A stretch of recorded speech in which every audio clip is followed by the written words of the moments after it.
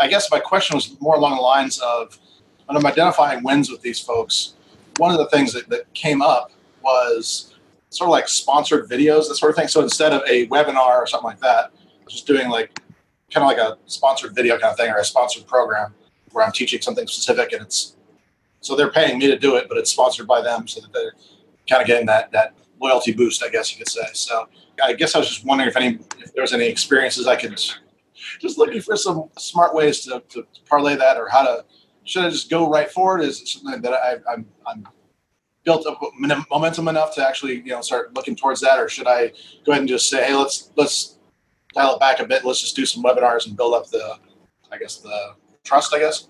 Anyway, I'm not sure what would be best with that, I guess. How do I gauge that? Well, if they want you to do it, right? So what would make you feel like I have to dial it back and do something different at this point? Like, what makes you think along those lines? That's a good point. I think it's, well, the funny thing is, now that I'm thinking about it, I just realized that this is somebody I had approached previously and they had said no. So maybe I shouldn't be trying to.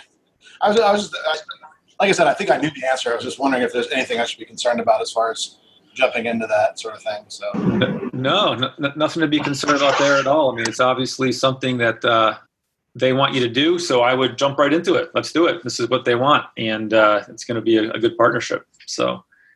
Yeah. So, I mean, it's more of just like if they are actually paying me to do it, I guess that was probably my bigger concern. Like that was different than I was originally thinking. I was thinking just exposure, but I'll take money and exposure. I'll do both. Yeah, you're going to get both. So yeah. So I have no idea how to price it and things like that, or what agreements to look at. But I think I actually found a resource on that recently. So, but I don't know if we had anything else additionally to go with that or whatever. But yeah. Well, have you had now an actual call with them yet to get this narrowed down, or is it just more something where they say, let's do it, and now it's kind of open at this point? So I have 4 different calls scheduled already this week, and one of them is that call to kind of hash out where the wins would be and figure out what that would look like. It's tomorrow. Okay. No big deal. No. I mean, yeah. I mean, now you just jump on that call, and what I would do is just ask yourself, what if I'm going to do this? What do I think is going to be a fair exchange, right? In terms of monetary exchange, I'm also getting the exposure, and then when you and then put that out there to them when you talk to them, and just start the negotiation. They're obviously going to come back with what they're going to feel comfortable with. You might even say this when you're on the call: hey, how many times have you done this in the past? Start pulling that out of them first. And go, great, based on what you guys have done in the past, what have you done in the past in terms of fees, all that stuff, and pull it out of them. Find out where their mind is first before you just start going in there guns blazing with, this is what I think it should be, right? Because it's something we all have a tendency to do. It's something new to you, and there's always a tendency to go in and talk too much right away, right? Without asking those questions up front and letting them just bring it to you, and kind of relax into that and see what their response is. And then based off of that, then you can start to go, okay, great. Based on that, I think that sounds fair. How about this? And go from that standpoint. Cool. Yeah. That's something for everybody, on those partner calls. That's why we stress so much, go in there with a little bit of forethought in terms of that call sheet that we give you with questions rather than what am I going to say? What am I going to say? Go into it with, let me pull out of them what they've done in the past, what their thinking is along lines of what they think they are going to do with me.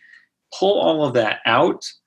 And that right there, as they begin to go into their kind of like stream of consciousness talking, is you're going to get a lot of clues in terms of how do I massage this conversation going forward from there. So that's a key thing, is just don't go in with all this stuff I think I'm going to say. I mean, you're going to have that, but don't lead with that. Lead with the questions.